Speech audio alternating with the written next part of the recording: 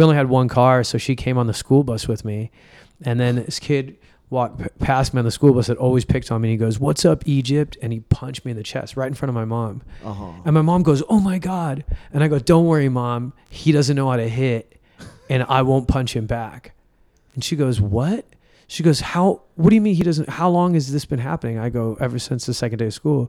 And she goes, "Why do you say I won't hit him back?" I'm all, "Because Dad said if I fight, they send me back to Egypt by myself." Yeah. And then we went to the principal's office and the principal goes, "My mom's English was bad." Right. And, he was, whatever kind of a principal. Maybe he was a little bit racist, a little prejudiced, but this woman with an accent is trying to explain that her son's being abused or being beat up, and she was hysterical.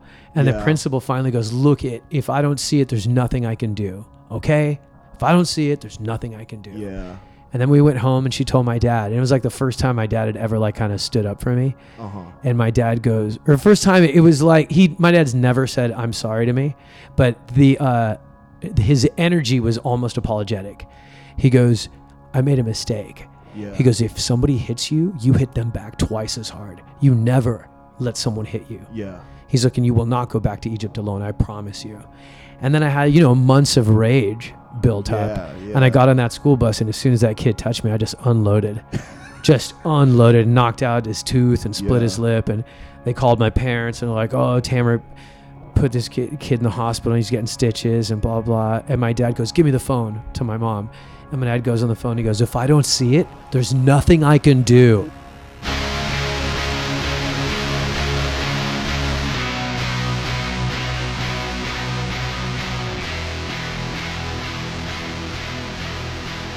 Hey everybody, Tom Goss here, host of Leaving the Tribe. New episode out with Tamara Katan. Tamara is one of my favorite comedians. You've probably seen on any one of a number of different television shows, and also just one of the genuinely nicest people I've ever met. Please follow him on all social media. Tamara Cat, and that cat is with a K, not a C. We talk a lot about, we mostly talk about anger on this one, and it's something that we haven't really talked about on this show before, at least not in depth. And it was a phenomenal conversation. A little bit of. Also, please follow Leaving the Tribe on all social media, Leaving Tribe Pod, and me at GossGoss6, as well as Tamar. I have a Patreon. It's technically for the show, technically for past shows. It's kind of weird. I inherited it along with my old podcast, Mean Boys, that is ending soon.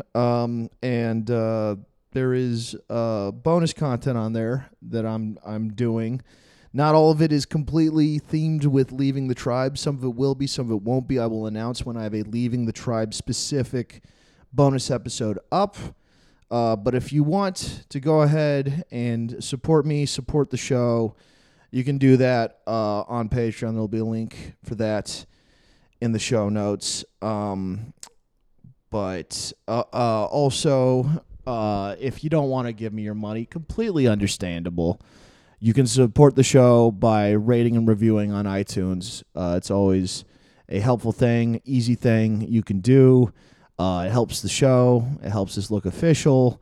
And I will respond by being more official and making sure I have an episode out every week. I apologize. It's been so inconsistent. There's been a lot of inconsistencies with recording space. I have now moved to an area where I will be able to record. Before I was living in a kitchen in a home with 7 other people and all different schedules, so it was really hard to be able to lock people when, there was all this chaos surrounding me. So now I'm in a better situation to be able to record consistently, and I plan on doing more episodes this week to guarantee that there will be consistent content for you guys.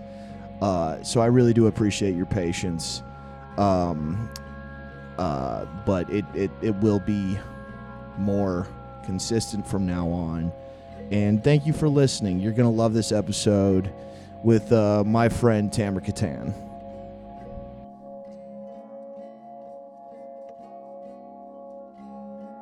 here because Okay. I'm very curious about Sure. this stuff. Tamara Katan. We were just Hello, talking- Tom, guys. Yeah, great. I'm so glad you're. Thanks, man. You're able to come in. You're one of my favorite people in the Oh, scene. thanks, man. So are you. There's so few people that are like both genuinely kind people and equally funny. Thank you, man. That means a lot. I appreciate that. A lot of people, it's one or the other. Yeah. There's a lot of really funny dicks out there, and there's a lot of really nice people that you wish were funnier so that you could Sure. work with them more. And you're a holographic Charizard, and that you're both. Thanks, man. That's and- super nice. But we were just talking before recording, and you there's a lot of stuff I'm curious. I don't know much about your life, and we were doing a show together down in San Diego. We're doing Lestats together. Yeah, that was fun. Yeah, and I just started learning some stuff, and immediately I was like, I would fucking love for you to be on the show. And one thing that you mentioned, because I also I have this in common with you. You said you fought a lot when you were younger, as a kid. Yeah. When did that start? I think it started when we first moved to America. I was from Egypt. My dad wasn't really an involved dad. You know what I mean? Right. So he would like just give me random, like duct tape together fatherly advice. You know what I Gotcha. mean? Like it was real janky. Yeah. Like he'd say stuff like he didn't want me to get in trouble in school, so he's like, "Listen, you can't." I was an aggressive kid. My dad was a boxer, and so I learned to, I was all about fists. I was all about throwing punches. Like my mom used to joke that after I learned to walk, my dad knocked me down with a Muhammad Ali punching bag. Oh, really? And I remember it. I remember the way it smells. I remember the way it sounded. There was sand at the bottom, and then you'd blow it up, and then it was Muhammad Ali, and you'd punch it, and it would just swing back and forth. Like a. No, I had not the Muhammad Ali. I had one of those as a kid too. I think it was like Hulk Hogan or something. My aunt gave it to me. I wasn't in a but I know exactly what we're talking So about. I grew up like that, and then when we came to America, my dad didn't want me to get in trouble, so he's like, "Hey, don't get in any fights, because if you do, they're going to send you back to Egypt alone, and me and your mom are going to stay in America." He told you? Yeah, like it's like duct tape, janky parental advice. So inevitably, I started getting picked on quite a bit, and the kids figured out, oh, if you hit this kid, he won't hit you back. Yeah. And then I was like maybe 8 or 9, and I started wetting the bed. And I hadn't wet the bed in years. And my mom was like, "What's going on?" And she took me to a doctor, and the doctor said it's from stress. Yeah. And my mom's like, "What? Stress?" She goes, "Yeah, you need to go with him to school to figure out what's going on, because there's something that's stressing him out, and he's not verbalizing it." Yeah. So she came with me. We only had one car, so she came on the school bus with me. And then this kid walked past me on the school bus that always picked on me. And he goes, "What's up, Egypt?" And he punched me in the chest right in front of my mom. And my mom goes, "Oh my God." And I go, "Don't worry, Mom. He doesn't know how to hit, and I won't punch him back." And she goes, "What?" She goes, what do you mean he doesn't, how long has this been happening? I go, "Ever since the second day of school." And she goes, "Why do you say I won't hit him back?" I'm all, "Because Dad said if I fight, they send me back to Egypt by myself." Yeah. And then we went to the principal's office, and the principal goes, my mom's English was bad. Right. And, he was, whatever kind of a principal. Maybe he was a little bit racist, a little prejudiced, but this woman with an accent is trying to explain that her son's being abused or being beat up, and she was hysterical. And the principal finally goes, "Look, if I don't see it, there's nothing I can do. Okay? If I don't see it, there's nothing I can do." Yeah. And then we went home, and she told my dad, and it was like the first time my dad had ever like kind of stood up for me. And my dad goes, or first time it was like my dad's never said "I'm sorry" to me, but his energy was almost apologetic. He goes, "I made a mistake." Yeah. He goes, "If somebody hits you, you hit them back twice as hard. You never let someone hit you." Yeah. He's like, "And you will not go back to Egypt alone, I promise you." And then I had, months of rage built up. Yeah. And I got on that school bus, and as soon as that kid touched me, I just unloaded. Knocked out his tooth and split his lip. And they called my parents, and they're like, "Oh, Tamara put this kid in the hospital, and he's getting stitches and blah, blah." And my dad goes, "Give me the phone," to my mom. And my dad goes on the phone. He goes, "If I don't see it, there's nothing I can do." And then hangs up. Hung up on the principal. And that opened up, yeah, man. And then it opened up a crazy door. Because, imagine being an immigrant kid. No one's your friend. Everybody picks on you. And then you beat up this kid, and all of a sudden you got friends. Yeah. And then fighting became my identity. Fighting became more than a thing I did. It was like why people liked me was because I could damage people. Yeah. And well, you said your dad was he a amateur or pro boxer? He was like the equivalent of Golden Gloves. Wow. Yeah. And so had he been teaching you how to box as a He kid? didn't teach me much, man. But he you were didn't. surrounded by it. He You was. saw it. I was surrounded by it. Yeah. I saw it, and he had PTSD he was in the war, and he boxed, and he didn't go to therapy or anything like that. And he was just, if he got mad at you, he would just stop talking to you. Yeah. Like one time, I went a year without talking. Yeah. And we lived in the same house. A year. Wow. I mean, could you imagine my poor mom? She's like, look at these two idiots. Yeah. But he didn't want to have a kid. He didn't want to have a kid, and he had a kid. And what are you going to do? You know what I mean? Like back then, abortion wasn't an option and all that other stuff. And he didn't want me, but he got me. And it was, he was in a Beatles cover band, dude, in Egypt. He wanted to be an artist. Yeah. And then he got, he had this wife and they had a kid, and all of a sudden he's an accountant. Right. And, and basically going to work just to pay bills. When he got to America, he's like, yeah, the streets are not paved in gold. This is a hard life. Yeah. And you don't get much vacation. I mean, Egypt, there's not a lot of opportunity, but boy, is there a social life. Right. You know what I mean? And there's more. I mean, I don't like, I'd be bluffing if I pretend I know much about Egypt, but Sure. is it like Europe where you are guaranteed a certain amount of time off? And I know other countries in general, there's more community in other countries. Way more community. It's different than Europe in the sense that there's less opportunity. It's pretty much wherever you're born is where you stay. Right. You could have a great job, and if you're a shithead, you keep that great job. You could have a terrible job, and if you're the best worker, you're not going anywhere. Gotcha. It's like an invisible social class. And my dad, like, even though my dad did pretty well back there, he didn't like the idea of being stuck. And then my parents were mixed religion, so people used to terrorize us a little bit. What were the two religions? My dad was Muslim. My dad was Muslim. My mom was Jewish. And then my grandmother and my grandmother was Greek Orthodox. So so we had Muslims, Christians, and Jews in the same house. And these people I remember this as a kid, we'd hear like sit on our door late at night. My mom's like, get away from the door. Uh-huh. And then the next morning you'd open the door and there'd be like a cross painted in red paint. Was this in Egypt? In Egypt, yeah. So like some Muslim guys painted a red cross on our door so everybody knew that we weren't Muslim, or that there were Christians living in the house.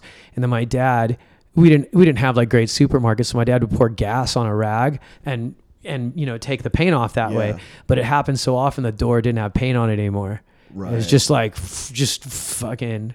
Do you think that was part of the reason they came here too? 100%. Yeah. Dude, there was even a time I was walking on the street with my mom when my dad was in the war, and I'd be walking down the street holding hands with my mom.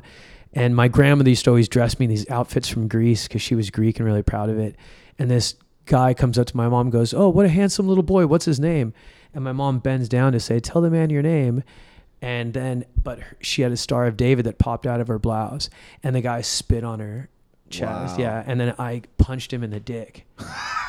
I was like 6 or 7 or something like that. You were hardcore as a kid. Yeah, I was angry, like I knew my own dad didn't want me, which was a weird feeling, And, I'm sure. And I had this weird thing where I used to say my family's definition of warmth was a head in the oven and feet in the freezer.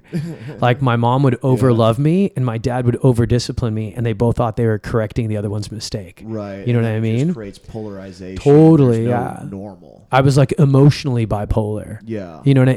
Not inside I wasn't bipolar, but my connectors to other people were bipolar. Your surroundings were. Yeah. 100%. Externally, you were, yeah. So I had a lot of people that I had a few people that I loved and people that I hated. Right. But there were very few people that I just felt in the middle about. Yeah. You know what I mean? Yeah. And so you had that a lot of anger. Yeah. I mean, look, whether you're angry or a peaceful kid, I think that rule, if I like to think, and I don't know if I would, because a lot of my anger came later. I wish the Hope 6-year-old me would have punched a dude in the dick for spitting on my mom. Sure. Like that was of course. Like, did she appreciate it, or was she mad that you were? Yeah, I mean, it's funny. There's a lot of things I did as a kid. Yeah. I was an only child, and I think when you're an only child, at a certain life stage, you develop kind of quick. Because instead of mimicking other kids, you're mimicking adults. Yeah, sure. Like I used to walk with both my hands behind my lower back like a tiny politician, Because there was always old people at my grandma's house visiting, and they were all like kind of proper older people. Right. So I would sit with my legs crossed. I'd have my hands behind my back. And then when my dad would say things like really sloppily. You know, like that example of him saying, if you fight, you go back to Egypt alone. Right. In Egypt, he'd say, I'm going to war. You're the man of the house. You have to protect your mom. Yeah. So I took it really literally. Right. This guy spit on my mom. I have to protect my mom. Yeah. And I was scared of my dad. I don't know that I ever really loved my dad, but I feared him for sure. You know what I mean? Right. Because, I mean, fear was so big that I never knew if I ever loved him because that fear eclipsed everything else. Yeah. There was no room to feel anything. Yeah, I didn't know. There might have been some love behind that giant eclipsing fear. Yeah. But I didn't notice it until he got way older and his testosterone levels went down to manageable amount where you could actually have a conversation with the guy. You know what I mean? Yeah. Yeah. No, that's crazy. When you told that story about your dad telling the principal, if I didn't see it, dude, that gave me chills. Yeah, it's dope, right? That is like one of the most fucking hardcore responses. Yeah, it was dope. Yeah. I mean, he's never been poetic with words, but that was it's not often you get to see justice in something that's not a TV show or a movie. Yeah. In life, you know, it's like a guy snakes you and then a cop pulls him over and you're like, oh, justice. Right. You know, especially now. I feel like now we don't get to witness justice in the wild. No, I think the reality is I think justice is pretty rare. Yeah, I agree. I think revenge is more common, and I think just it falling into the void of the timeline and lack of repercussions happen all the time. Revenge happens. I think true justice is incredibly rare in the real 100% agree. And it's a shame because I think it's the air for happiness to believe that things are just and that bad people don't get away with being bad and that good people don't have terrible things happen to them. It keeps you breathing happy. Right. Then when you start realizing it's not that way always, you know, it's not always that way, then it's a bummer. Your joy takes a hit. Oh, absolutely. You know? Yeah. Absolutely. How old when that happened? How old were you? I'd say then I was about 8 or 9. You were 8 or 9. Okay, so this is like pretty young. Yeah. Yeah, and really recent after moving to the States. Yeah, but then they couldn't stop me. Yeah. You know, there was it suppressed until that moment. It was well. Then what happened is I became a fighter, right? And because then it was like when an animal primes on you. Yeah. And it goes, "You're my mom." Right. And then that dog looks at you. The alpha. I became fighting was my. It wasn't a thing I did. It was a thing I was. Yeah. This is what made people like me. I came from a place where I fit in. All of a sudden, I was thrown into a place where I didn't know the language. My clothes didn't work. Right. Soccer was no longer cool. You know what I mean? Now soccer was something, you know. Yeah. I was in Egypt where soccer was the sport of heroes. Right, I got here, it was the sport of gay people, according to the kids. You know, I didn't know. So all of a sudden, it was my anchor. Fighting was the one, it was like digging a finger in a cliff and going, I'm not going to fall now. Right. I found this thing I could shove my fist into and hold on, and it was fighting. Yeah. You know? I really do think the only two universal language is love and punching. There's no, no matter what culture it is. Well, it's emotional, dude. Yeah. It's really, really emotional, you know? Like, I remember it wasn't until I found comedy that I let go of the violence. Right. And it was like, then it inevitably from 8 years old fighting on until I got to high school, then I started getting in trouble. Yeah. Because then I started fighting the wrong guys, or the guys that I beat up would be part of a gang. Like, I fought this kid that was part of 13th Street, and I was like, fuck 13th Street. I don't know what 13th Street is. Yeah. There wasn't a 13th Street in Hollywood. I went to Hollywood High, and then I was like, and then I moved away because I got in trouble there. And basically 13 was the 13th letter of the alphabet for M, for La M, for the Mexican mafia. And I had no idea. So I beat up this kid used to beat me up every day, and then I finally got him once. Yeah. And then like adult gang members came to my school, like 34-year-old men, and they jumped me and beat me with bike chains. So bad that my mom came to the hospital. My face was so swollen. She goes, "That's my son. That's not my son. That's a Korean kid." Wow. And they go, "That's not a Korean kid. Your son's nose is broken. It changed the shape of his eyes." Wow. And it was like, then they sent me away to like another school, to Arcadia. But then even there, like that had taken the fight out of me, getting beat up by adult men when I was like 15. Yeah. And then there was a kid that used to pick on me all the time, and I'm like, I'm sick of this. So I just started making fun of the guy. Right. And then he started getting hurt, and he goes, "If you stop making fun of me, I'll stop beating you up." And I was like, oh, jokes work too. Yeah. And then jokes became power. Right. And that's then when I you just started. Yeah. You started slowly transitioning. Totally. It was like switching from a gas car to an electric. Yeah. You know, and going, well, this is a more efficient fuel. It is. It's less violent. Yeah. This is gonna burn less in the future. Yeah. Exactly. Yeah. I'll last longer. Yeah. Yeah. Yeah. Yeah. What was? I mean, was it just purely out of kind of like that was who I was, or was there like the comedy? Like I know when I fight, I don't see shit. There is a fury Same. that takes over. Yeah. You feel like I've really, I've experimented with some drugs. I had a problem with alcohol for a period. It's been fine lately. But I think more than anything, I'm addicted to anger. Me too. And I'm terrified to ever let that out. I try not to put myself in positions where it'll come out, because I know that I will hate it as soon as it passes. Yeah. But in the moment, there's no high quite like it. Yeah. I get it. Yeah. I don't just get you. I feel you. Yeah. Yeah. Yeah. And it's a hard thing. It's visceral. People don't get it. Like I've had anger management therapists that were like, and I'm like looking at him going, have you ever had an anger management problem? And he's like, no. I'm like, I don't. You're not going to understand. You don't get it. Yeah. It's like going, I have to take a shit. And someone going, don't. Right. Yeah. Yeah. You don't get it. I got to get it out of my body. Yeah. Like there was a dude, there was a guy that went to high school with me, and he said, he came to one of my shows. Uh-huh.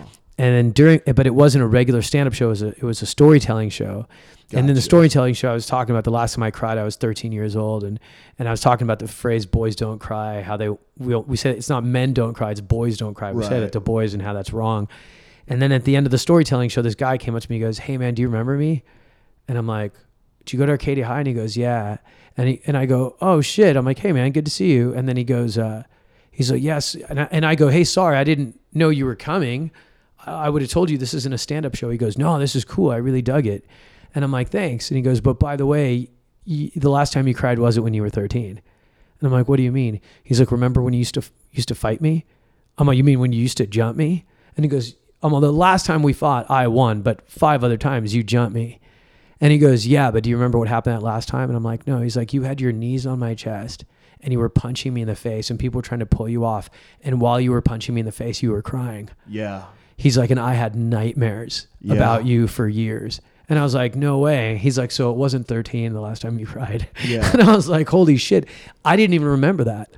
Yeah. I didn't even remember, but it was emotional for me too. Like I'd fight and I'd be like, it would be like being the Hulk, because I would feel like I'd lay down and like my body was exhausted and I'd feel ashamed. Yeah. Always feel ashamed. That's, what's funny is I've both won and lost fights, and when I've lost fights, people thought I'm crying because I got hit, but I've cried when I've won fights. Sure, like, me too. It's not the physical pain of it.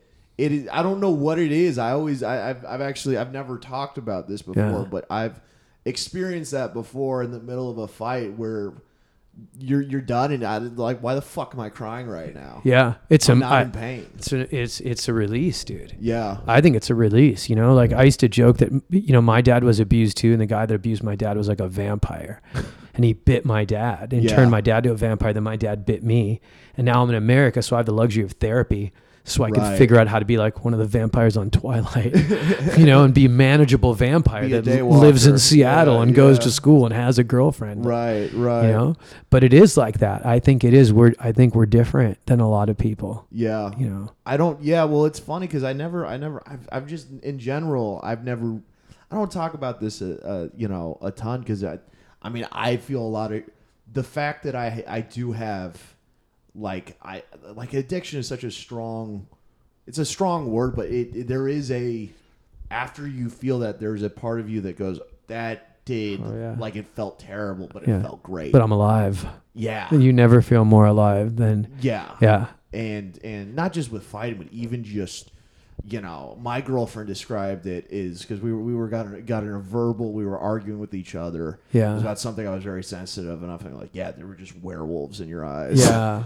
And it's the thing where like, well, I don't ever want that to come out. I feel like there's that monster that you want to keep caged, especially Same. as a comedian. Yeah. You want to bring joy to people. 100%. You want them to laugh. You want them to have fun. And 100%. You're exactly right. Yeah. You know, you feel guilt knowing that there's like, and maybe it could, I don't know if it's you too, but I always feel this weird sense of shame. Like, man, if only people knew the monster that can be unleashed if you fucking poke it, you know, and you know, it's and it's funny too, because I think if you are that way, then you can't be an angry comic on stage. I think the guys that are angry on stage, that are ranty on stage, they're afraid in real life. They're the opposite. They're like a growling chihuahua, because a growling chihuahua is funny, right? But a growling pit bull isn't, right? Yeah, it's not funny. No, that's true. Like, I am to anger what a red car is to speed. Yeah, I could do the same thing a white one does, and I get pulled over. Right. You know, so I have to be careful with it. Like, even with hecklers, if somebody heckles me, I repeat what they say into the mic so everybody hears that the justice is just. Right. You know, that you're not just being. I can't be a dick. Well, I see. I don't. When people ask like, how do you handle hecklers? I go, I be as polite as possible, because even then, I'll come off like a dick. Yeah. And I don't want to, and I'm afraid that will be the perception of me, because I've had those phases where I felt like a fucking animal. Sure. And you don't want that. I think, the scariest thing is the idea that it repeats into something new that you love, into the you don't want the past to seep into the present. And I think that's one of the fucking scariest possible things out there. Yeah, no, I agree 100%. Yeah. I mean, I feel it's funny. I think like I'm getting a little older, and it's nice to get older. It's nice to like have more control over yourself. Like, I feel way more chilled out now. I meditate twice a day. It's made a huge difference.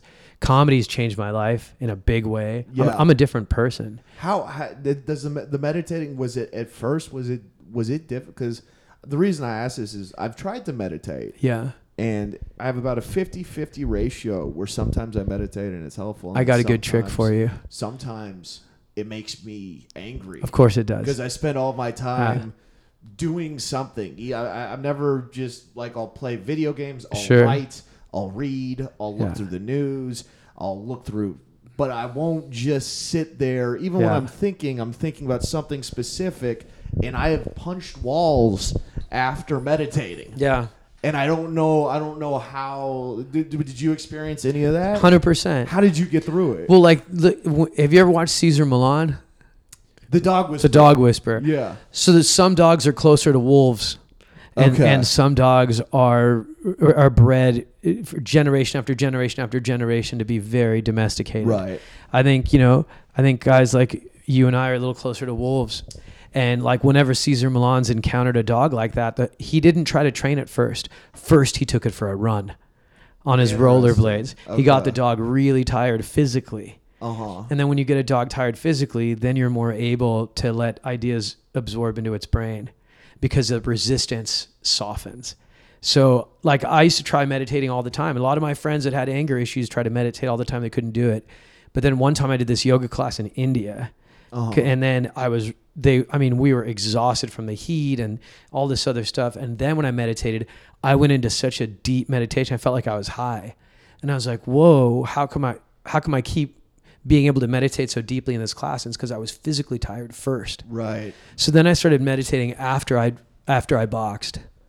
Uh-huh. And it became like sort of the MacGyver meditation for like, guys that want that peace, but don't have peace as a default. Yeah. So I needed to get my anger out of my muscles, get tired, exhaust my body first, and then meditate. And then it was beautiful. Okay. I'm gonna try that. I'm gonna keep that in mind. It's dope. It works. Yeah. No, the second time I talked to you, I was interrupting you meditating because I was hosting. Oh, that's right.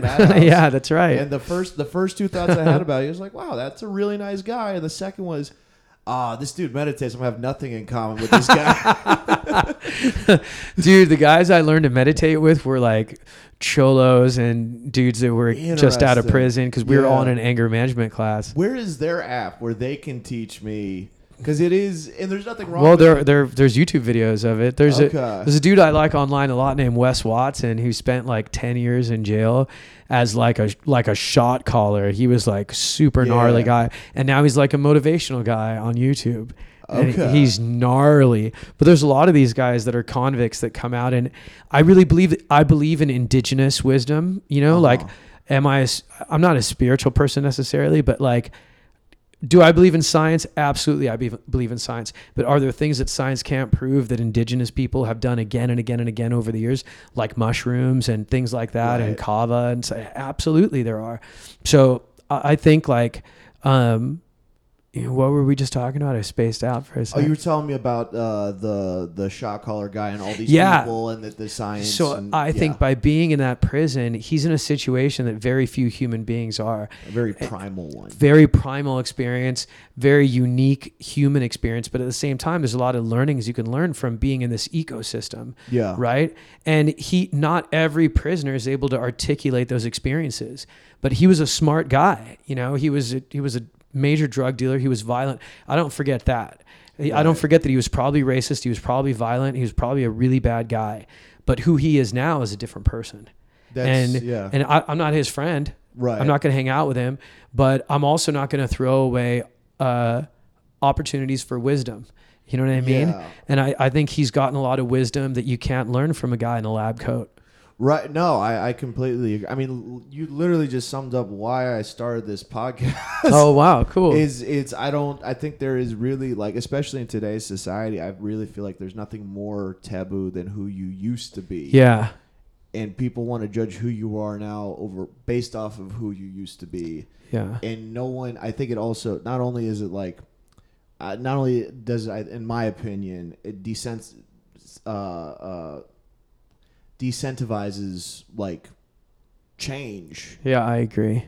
Not only does it do that, but it also, like, I think the process of changing is one of like that's beautiful. Well, yeah, and that's why when we were, one of the things I wanted to ask you is, you did reach a point where you were hospitalized, you had the shit kicked out of you. Yeah. And then not only did you have to learn to control your anger, but you also had to learn to change your reputation and all of that. And I was curious, like, how did you go about that? Because I feel like once everyone agrees, like, that's the funny guy, that's the fight guy, it's really difficult to go, hey, I'm not that person anymore. Yeah. And it's also hard for you to change internally when all of your external forces are telling you you're this. 100% agree. And I'm really curious how you went about that. Yeah, I think part of the reason why it's sticky is they say the strongest human drive is the drive to belong. Yeah. Like, stronger than food and water. Yeah. Like, Maslow's hierarchy of needs, the bottom should be belonging before food and water, before shelter. Yeah. They've done experiments like this where they had a monkey in a cage on one side where there was a blanket that smelled like its mom, and on the other side was food. Yeah. And those things starved. No, I was just told about this experiment. Yeah. Oh wow. Yeah. So you get it. So belonging for me was really heavy. Yeah. But the anger it didn't work. I mean, no matter how tough you are, you're never going to be the toughest guy. And if you're too tough, then people are going to come at you. Yeah. And they did. I got jumped by guys that were out of my school that were 35-year-old men. By fucking mobsters, pretty much. Yeah. Gang members. It was the first time I'd ever seen a face tattoo. Was a guy hitting me in the face with a bike chain. Yeah. I didn't know who they were. They just came up to me and they said, "Where are you from?" And I looked at them and it was the 80s, and I'm like, "Nowhere." Yeah. Because that meant, "What gang are you in?" And the guy goes, "Are you sure you're not from Egypt?" And then I went, and then I woke up in a hospital bed. Yeah. They saw the look on your face. As soon as I realized they were there for me. Yeah. I almost, like, the wind was knocked out of me before they even touched me. Yeah. And then this dude just took a step back, and I remember chain wrapping around my head and then it clicking my teeth.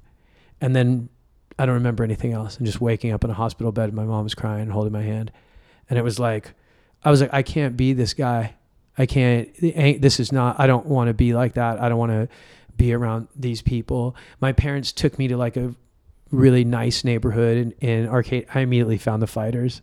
Right. You know what I mean? Because I showed up to school with a black eye. They found me, Well, yeah, and there's also, you were still exuding that energy. Sure. Yeah. You'd been the fighting guy. You're now you're in a new set, but like instinct is instinct. Yeah. You know the guys who are going to fight. You know the guys who aren't going to fight back. Yeah. You know the people who just want to be left alone. Yeah. Like, but your body doesn't feel good.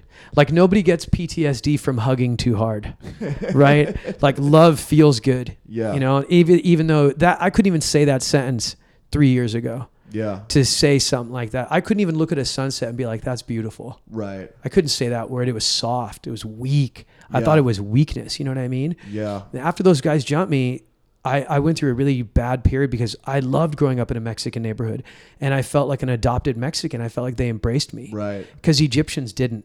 They were like, you have a Muslim dad and a Jewish mom. Well, you're not one of us. Right. And Americans didn't embrace me because I had African hair, you know. And then all of a sudden, you know, I found my group with fighting and all this stuff, and then I was like, I'm just really freaking confused. I didn't know what to do, where I belonged, any of that. And then I felt like I had a fresh start in the school with rich kids, and it got a little bit better. But I was angry for a while where I started hating Mexicans. And it was weird because I felt like a Mexican. And then I got jumped by these guys that were hyper Mexican machismo. They jumped me and they hurt me and they made my mom cry and they scared my family. Yeah. And then it felt really personal. So I'm like, I don't like Mexicans. And it felt weird. It felt like I was self-hating because they were so kind to me my whole life, you know? And then one time I was skateboarding on Franklin out here. And there's still a crack in that sidewalk. It's on the way to Cafe 101. I was skateboarding and I hit my front wheel. It was at night. Because back then, we didn't have ramps. Everybody was all about street skating and launch ramps. Right. And I was skating. So we'd skate around 1 or 2 in the morning when the streets were clear and we could do ollies and shit. And I fell off my skateboard and broke my arm. And I'm like on the ground going, ah. And I landed so hard that my bone broke and then went on top of the other bone, was breaking skin. Oh, shit. So this lowrider pulls up, this Impala, and this Chola looks at me with feathered hair and she goes, "Oh my God, baby, are you okay?" And I'm like, I'm okay. And she goes, "Oh my," and then she saw my arm and she goes, "Oh my God." And then she looks at her boyfriend. She goes, "Baby, pull over." And they pulled over and she came and they looked at me and she goes, "We got to take you to the hospital." And I'm like, I'm okay. And then her boyfriend came over and he was like one of the scariest looking cholos I'd ever seen. Totally had a teardrop tattoo on his eye, throat tattoos in the 80s. So he was real scary. Yeah. He picked me up like I was a damsel in a silent movie. And then she sat in the back seat with me, was like stroking my head. They drove me to Kaiser and I stopped hating Mexicans. I'm like, they were the kindest people to me, even though they look like the people that jumped me. Right. You know what I mean? So it was like, and then I was like, I like love. I like kindness. It feels good. That's what feels right.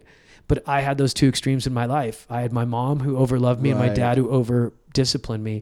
So it wasn't a surprise that both of my experiences in the world were either fighting people or making people laugh and making them feel happy. Right. And then in the end, I realized I didn't have to be like my dad to be a man. Yeah. I could be like my mom and be a better man than my dad was. And then a lot of my heroes became women. I started loving punk rock. And at the time in the 80s, there were a lot of like really strong female lead singers like the Runaways and Pat Benatar, you know what I mean? And like Bikini Kill. There were all these amazing bands with strong female singers. And I got really into like tough chicks. Right. I really like tough chicks that wore leather and spikes and denim and spit. Ooh, if I saw a girl spit, I'd get a boner so fast. I was like, I like these wild women, you know, that look like wild dogs with no collar. Yeah. You know, they were my kind of girls. Yeah. And that was just that. That was my origin story to like who I am now. I think I'm still that guy, you know, to where I'm very proud of being my kind of man. And I'm proud that I learned to be a man from a woman. Right. You know, a strong woman who was stronger than my dad. Yeah. You know, she's strong. Strongest person I know is my mom by a mile. For sure. No one even comes close. For like sure. the stuff she's gone through, the stuff she saw, and like as happy as she is now, that's strength. Yeah. Going through shit and then being angry, that's not strong. No, I mean that is a thing that, you know, I've thought about that too, where the stereotype like in America, and I don't know if it's this way in Egypt too, but a man doesn't cry, a man fucking does push-ups and takes no money and shuts the fuck up and all that shit's weak. And all of it's like Yeah, you're literally you're turning like emotions into brain cancer. You're not processing anything, and it always ends up. You end up just passing along to the people who are you're closest with. Exactly. It's like saying I'm not afraid of heights, but I never fly. Yeah. Well, then you didn't conquer your fear of heights. I just don't look down. Yeah. You can't say I'm strong and then avoid emotions. Right. Then you're not strong. You're just avoiding things that take strength. Yeah. You know, that like the whole boys don't cry thing is terrible. Right. You know, it's why it's why I enjoy doing shit now that I didn't like. My DVR is so wacky now. It's like bare knuckle fighting because I still am who I am. You know what I mean? Yeah, of course. And then RuPaul's Drag Race, which I'm completely addicted to, and then like MMA knockouts or Dana White's Contender Series, and then like Queer Eye, and then like British Bake Off, and then some other uber violent. Yeah, no, I get it. You know what was a weird moment for me talking about like worrying about that, like this isn't masculine is yesterday I went to Target. I was just getting some food and stuff. I just moved and I saw these scented candles. Yeah. And I was there earlier in the week and I saw them and I looked at them and then I went with my roommate and she was like, "Oh, are you going to get a candle?" I'm like, "I'm not going to get a fucking candle." Yeah. And then yesterday I went and I was like, "Man, pumpkin bourbon smells pretty damn good." Pumpkin bourbon does sound good. Since I got it, I've had this weird shame about like just a cycle. Like this is why your dad wouldn't recommend you for the construction company is holding this fucking candle. It's so weird, right? Yeah, and it's such a narrow definition of what it means to be a man, you know? It's meaningless. It's like saying you're a painter, but here's the 16 colors you can paint with. Right. And it's like, why? And who are you, dude with wooden teeth and powdered face makeup and a wig, to tell me what it means to be a man today? Yeah. You know what I mean? It's like a flip phone telling us an iPhone what kind of apps it can have. Yeah. Like, no, you don't get to dictate that. And that's the best thing about punk rock. It taught me to question everything. It taught me to question authority. It taught me that even though I was born with software in my head telling me how to think, that I didn't have to accept that software. I could delete it and install my own shit. Right. You know? And still define what it means to be a man. You know, I'm as liberal as some of those cats that live in East Hollywood, but I can do push-ups and I can, you know, and I know how to box and I know how to protect myself and I'll still get in a scuffle. Right. You know, I don't want to, you know, but I'm more in control than I've ever been. And I like that. I like who I am. I wouldn't change it now. Yeah. You know? On the path from going to like then to now, what were kind of some, like, I'm sure there were moments where it kind of like fell apart. Yeah. I mean, it's crazy. I think it was, I disappointed my dad all the time, but I just went numb to it. Yeah. Because nothing made him happy. But when I upset my mom, it was real. Right. And it was almost the reverse. Like with Joy. If I made my dad laugh, I knew I said something really special. Yeah. Because he never liked me. Right. But my mom loved me. So when I upset her, I knew it was really bad. Yeah. And, you know, there'd be times where I'd come home, especially when I was really big into punk rock and we'd go to, you know, punk shows and get in those crazy mosh pits with the wrong kind of people. Right. And, you know, I'd come home weekend after weekend with just like my hands were bloody, my shirts were bloody, I used to pierce my skin with a safety pin like day after day in my forearm, in my neck. I'd put safety pins. Like piercings or like a form of like body mutilation. Gotcha. But I would pierce it through my skin and then just have a safety pin hanging off my neck. And then you'd mosh with that? No, I wouldn't mosh with that, but I would wear. I had this history teacher that I didn't like, so I would intentionally put it through my neck because I knew it grossed her out. Right. It was if I was a plant, those were my thorns. Yeah. I would do shit that would push people away. I used to have a mohawk and I'd put toothpaste in my hair and shake it really hard so it looked like I had really bad dandruff, so people would keep away from me. Interesting. Yeah. That's what it was like. It was like a beware of dog sign. Yeah. You know? And one of my friends jokes about that. He's like, I like that you're not the same person. There's no dog in your house anymore, but there's still a beware of dog sign out front. Right. Like, was it out of fear that they wouldn't like you or that you would flip on them, or what was I was lonely, you know? I was a really lonely person. My parents had to work 2 jobs and I was a sad kid. You know, I went from Egypt where I was like the prince and we had so much family there. And then we come to America and everybody had to work so much and so hard. And all of a sudden I had a key tied around my neck, and I was making myself breakfast and making myself dinner and sometimes going to sleep before my parents even came home. Yeah. So I was a really lonely kid, and I was a sad kid. And when you're not allowed to be sad, the replacement is anger. Yeah. And so it was that, it was the anger is what I used to anger is what I used the way kids use those security blankets.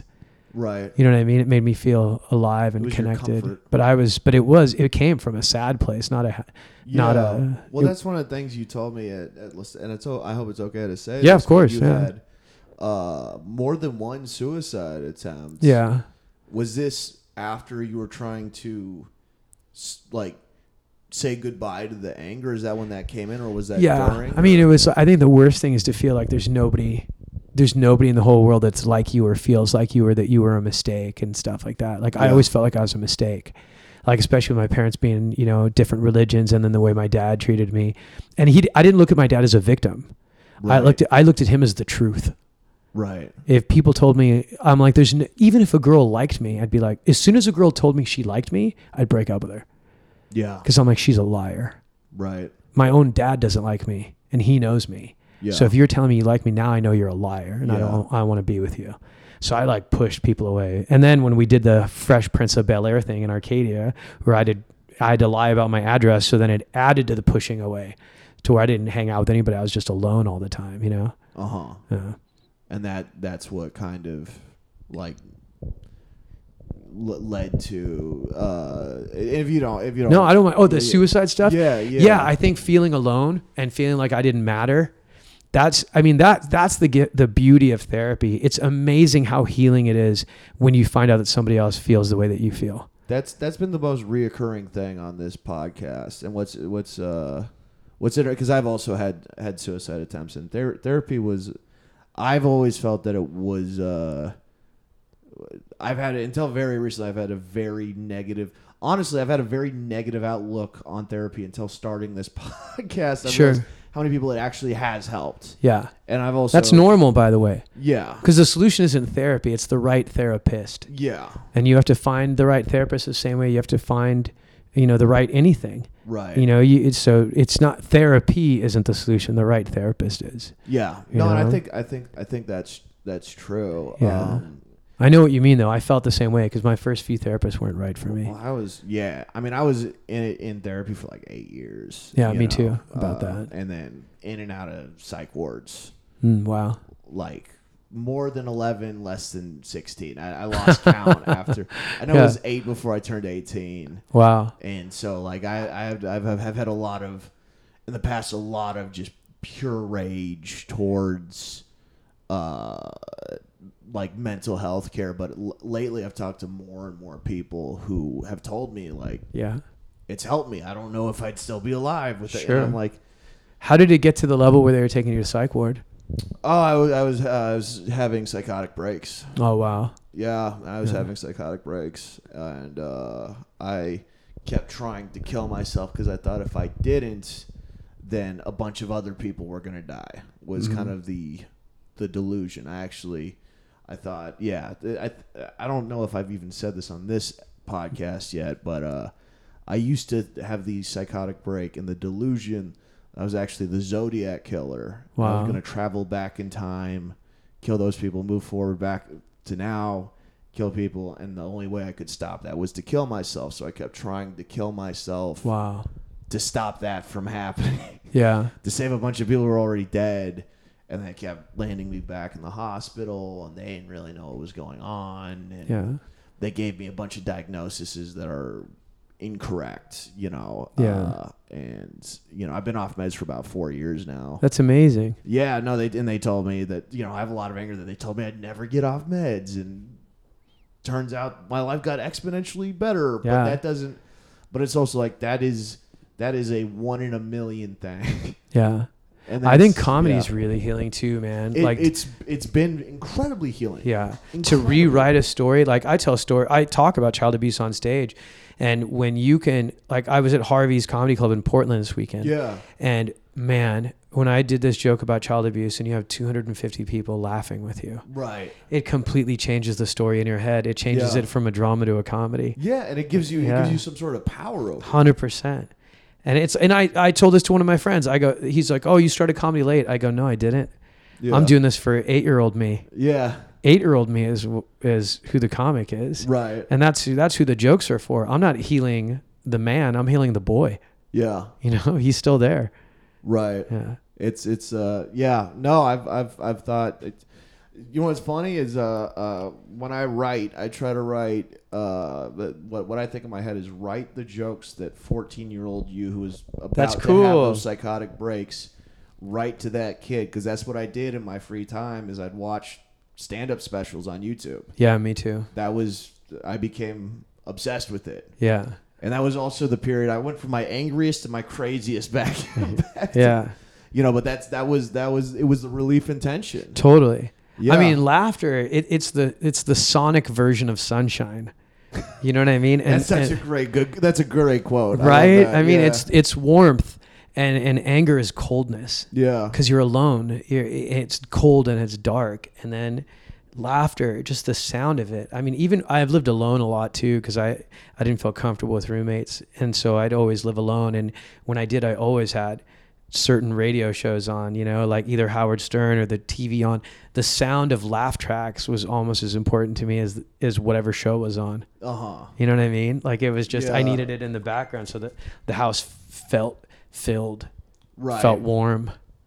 Right. See, but I agree with everything you're saying about the laugh tracks. I feel like a laugh track is I know. fake sunshine. I know, you're totally right. It's like a tanning bed. Yeah, yeah. It's a light bulb, and people are telling me that it's going to give me vitamin D. Yeah. But If you see a comic with orange skin, you're like, laugh tracks. Fake tan. yeah. No, it's yeah. No, it's were you hospitalized after? Never, no. No.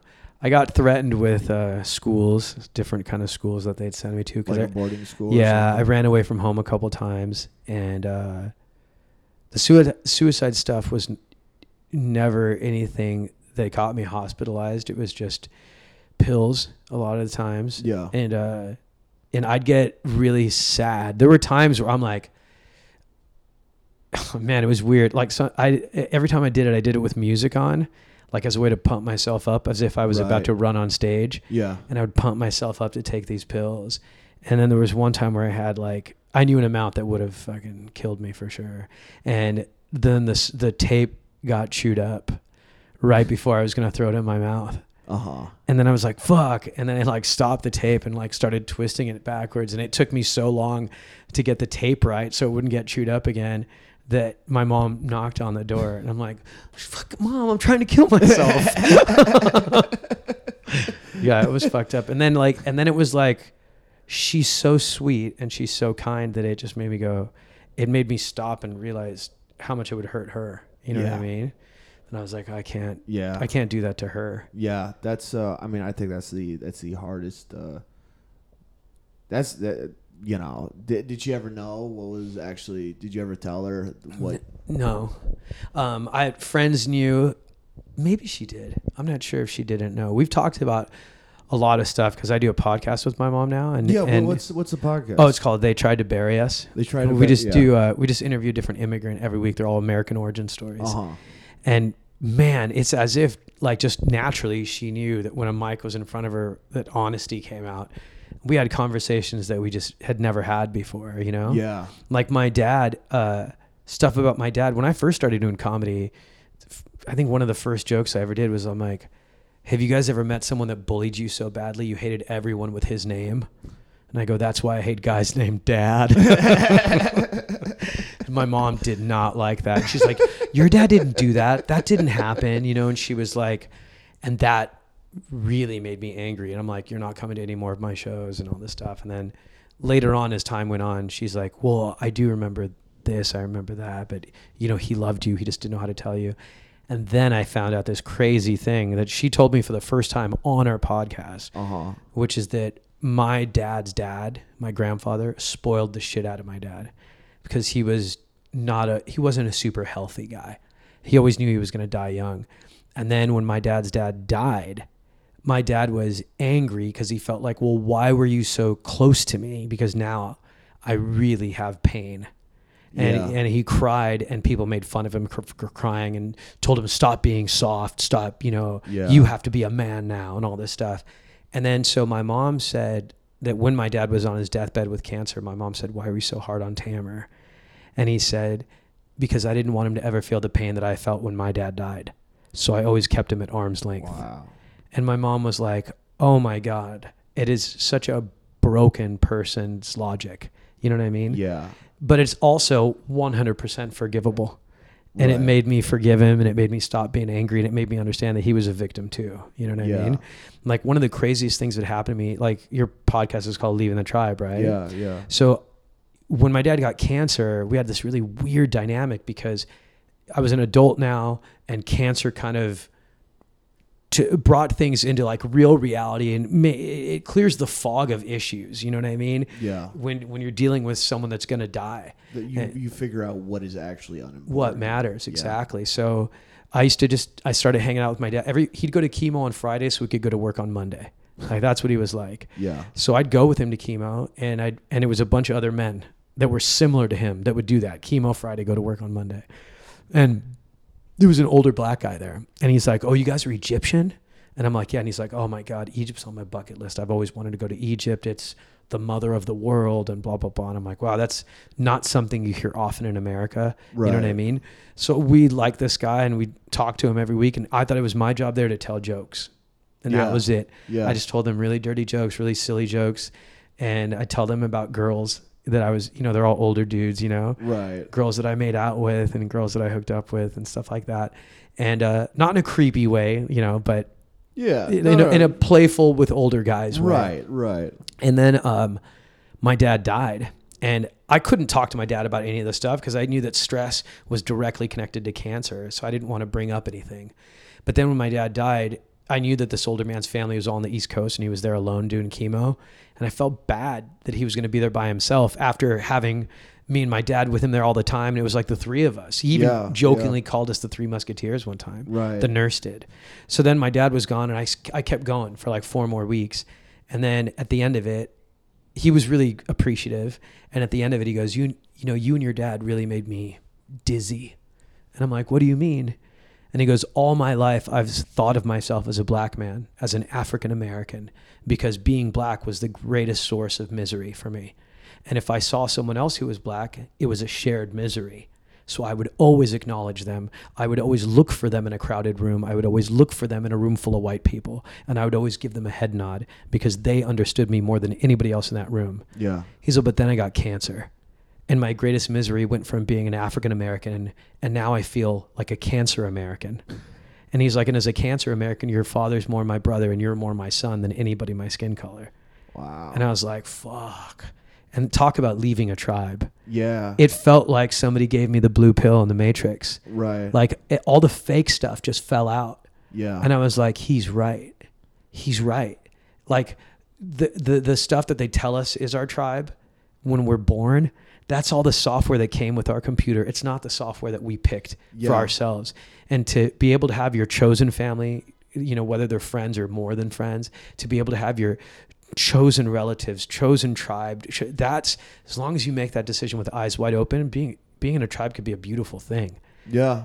But if it's eyes closed and there's this blind tribalism, this blind loyalty, this blind faith, this is dangerous. Yeah. No, that's exactly...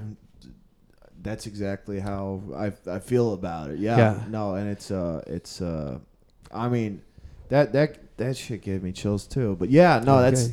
that's exactly, and I think that's I think we group. I also think that when you choose the tribes that you're part of, you are exercising your brain. You're making calculated choices. You're this is who I am choosing to group with. I think if you just accept whatever the group thinks, you're losing the part of your brain that allows you to be independent. 100%. Stay wild. Yeah. Stay wild. I don't want to be a domesticated dog. Yeah. I don't want to be that. I mean, ties look like an awful lot like leashes to me. You know what I mean? That is An awful lot like that leashes. is that a you quote or did you say that? It's a me quote. That is one of my favorite things I've ever heard. Right, like that is one of my favorite. Why is that not tattooed on you? Well, I had my therapist come to one of my shows one time because I was moving to New York, and he was going to not be my therapist anymore. And he goes like this. He goes, I think I get comedy now. And I'm like, how do you mean? And he goes, you're a wolf. Yeah. And I'm like, how is that? And he goes, you comics, you can talk about things and say things that people who have 9-to-5 jobs can't, because we have these leashes, these ties, that because we have bills to pay, we have an HR department to worry about, we have our health care, we have our roof, we have our fresh bowl of water, our fresh bowl of dog food. Yeah. He's like, but you live in a park. Yeah. And your fur's matted and you're kind of cold. Right. And the roof's, and there is no roof, and your paws are wet, but fuck it, you could eat wild squirrel. Yeah. He's on, that's what's so thrilling about jokes that are on the edge of appropriate, because that's wildness. Right. And it's like a dog on a leash watching a wolf run going, I'm one of you. Yeah. Even though I'm on the leash and I enjoy my water and I enjoy my food, boy, do I enjoy watching you. I can imagine running with you. Yeah. Yeah. I like watching you catch a squirrel. Yeah. And I was like, I like that metaphor. And it made me think of like, yeah, I like being wild. I like being a horse without a saddle. Yeah. I love that. I love that so much, dude. Right on. I knew you were like that. I mean, the minute I met you, dude, I was like, yeah, similar. Yeah. I could just tell kindred spirit. You know what I mean? Like, yeah. Well, no one has ever seen me and go, I bet he's real tame. I've had. I mean, you were talking about the toothpaste and the hair and stuff. I was doing shit like nothing quite like that, but I was in the comedy scene with a mohawk and I wore these weird these velour jumpsuits and fucking That's great. Like just all this weird. I was just. It was the same kind of thing. Look out for that guy. He's in velour. Yeah. Well, it just didn't match anything. It was just confusing. The same way you went more intimidating. I went, okay, if I'm confusing enough, sure, you'll be able to actually figure me out. One of my friends once told me, he goes, yeah, you're an open book, but you're an open book that no one can read. No one speaks the language, but it was very, it was there. I completely, that is the beauty of it. And I also wonder, I feel like we're gonna wrap up in just pretty soon, but when you're talking about that wild thing, and I don't usually talk about comedy on the podcast, but I've been thinking, I feel like I don't know if you were part of this conversation at Lestats, but every cool artistic movement, if you go to even Shakespearean times. Plays were punk rock at one point. Hell yeah, they were. Yeah. You have punk rock, you have jazz, you have rap, you have rock, you have all these different things. Yeah. Visual art, visual art styles, they all eventually get snagged by the corporate. Yeah. And it takes out. They try to monetize it. They take and all of a sudden you see the wolves putting the leash on themselves. That's right. So that because there's money, and then instead of getting these people who are naturally that way, it's people who go, oh, there's a buck at the end of this, and it destroys kind of that mentality. It destroys that kind 100%. Of stuff. You see it in comedy. Oh too, my right god, now? dude! It's like, you ever see those YouTube videos where they captured a wild animal, but they had it in captivity for so long that when they open the cage, the animal doesn't leave the cage? Yeah. I think that's what happens to people sometimes. Then the tie's on the inside. Yeah. Even when they take it off, even when they open the cage door, they're like, nope. Yeah. This is home now. Right. And it's just like, it's sad. That's when they take away your soul. Yeah. When they take away your spirit, when they dim your light, like that's the stuff we can't allow them to do that to us. Yeah. How do you, cause you work a lot with stand up. Thanks. I try. Yeah. No, but how have you I'm curious more for me than anyone. It's mostly non-comedians who listen to this show, but how do you balance that? Working a lot and having a normal life. Yeah, but being approached. Well, no, being like what you do is hilarious. It's approachable, but you still approach it from a place where there's at no point do I see you on stage and I'm like, well, that doesn't seem like something Tamara would say. Oh, good. There's I'm glad. There's nothing about you that says I sold out. Good. Nothing about Thanks. you that I'm doing this for, you know, for America's Got Talent. Yeah. And I feel like there is a mentality where we are, everyone's, especially living in LA, everyone's worried about the industry. Sure. How do you find that? What keeps you level, I guess, is what I'm asking. Yeah, I mean, you know, it's a funny thing. We've got this really strange business where we're the CEO, which feels really powerful, but we're also the janitor, which feels really humbling. Yeah. You know what I mean? Like we own this company, but we clean the toilets too. And like, I think like humility serves me well and arrogance doesn't. And I'm ashamed to say it, but there's been times where I got a little arrogant and it didn't serve me well. It didn't feel good. I pay attention to how things feel in my body now. I don't think I did that before. Like there's a quote I really like where it said, knowledge is only a rumor until it lives in the muscle. And there's like comedies like that. You it's not your brain that has to learn it. It's your body that has to learn it. The way you have to learn surfing or boxing. If you're thinking in boxing, you're already knocked out. If you're thinking in surfing, you've already wiped out. It's your body that has to learn it. And I think that there's two sides of the comedy business. There's the business side and then there's the art. And the art has never made me upset. The art has never disappointed me, but the business has. You know, like there's a lot of people that are better networkers than other people and they get opportunities that other people don't get. And there's a part of me that's like, well, that's not fair. I'm like, but it's not about that. What's the not fair part? Yeah. You know what I mean? What's the not fair part? If somebody gets ahead of you, but their comedy isn't as good as yours, why do you think that they've gained anything on you? Right. They haven't. Yeah. You have the art. So as long as I'm more than 51% art, I'm happy.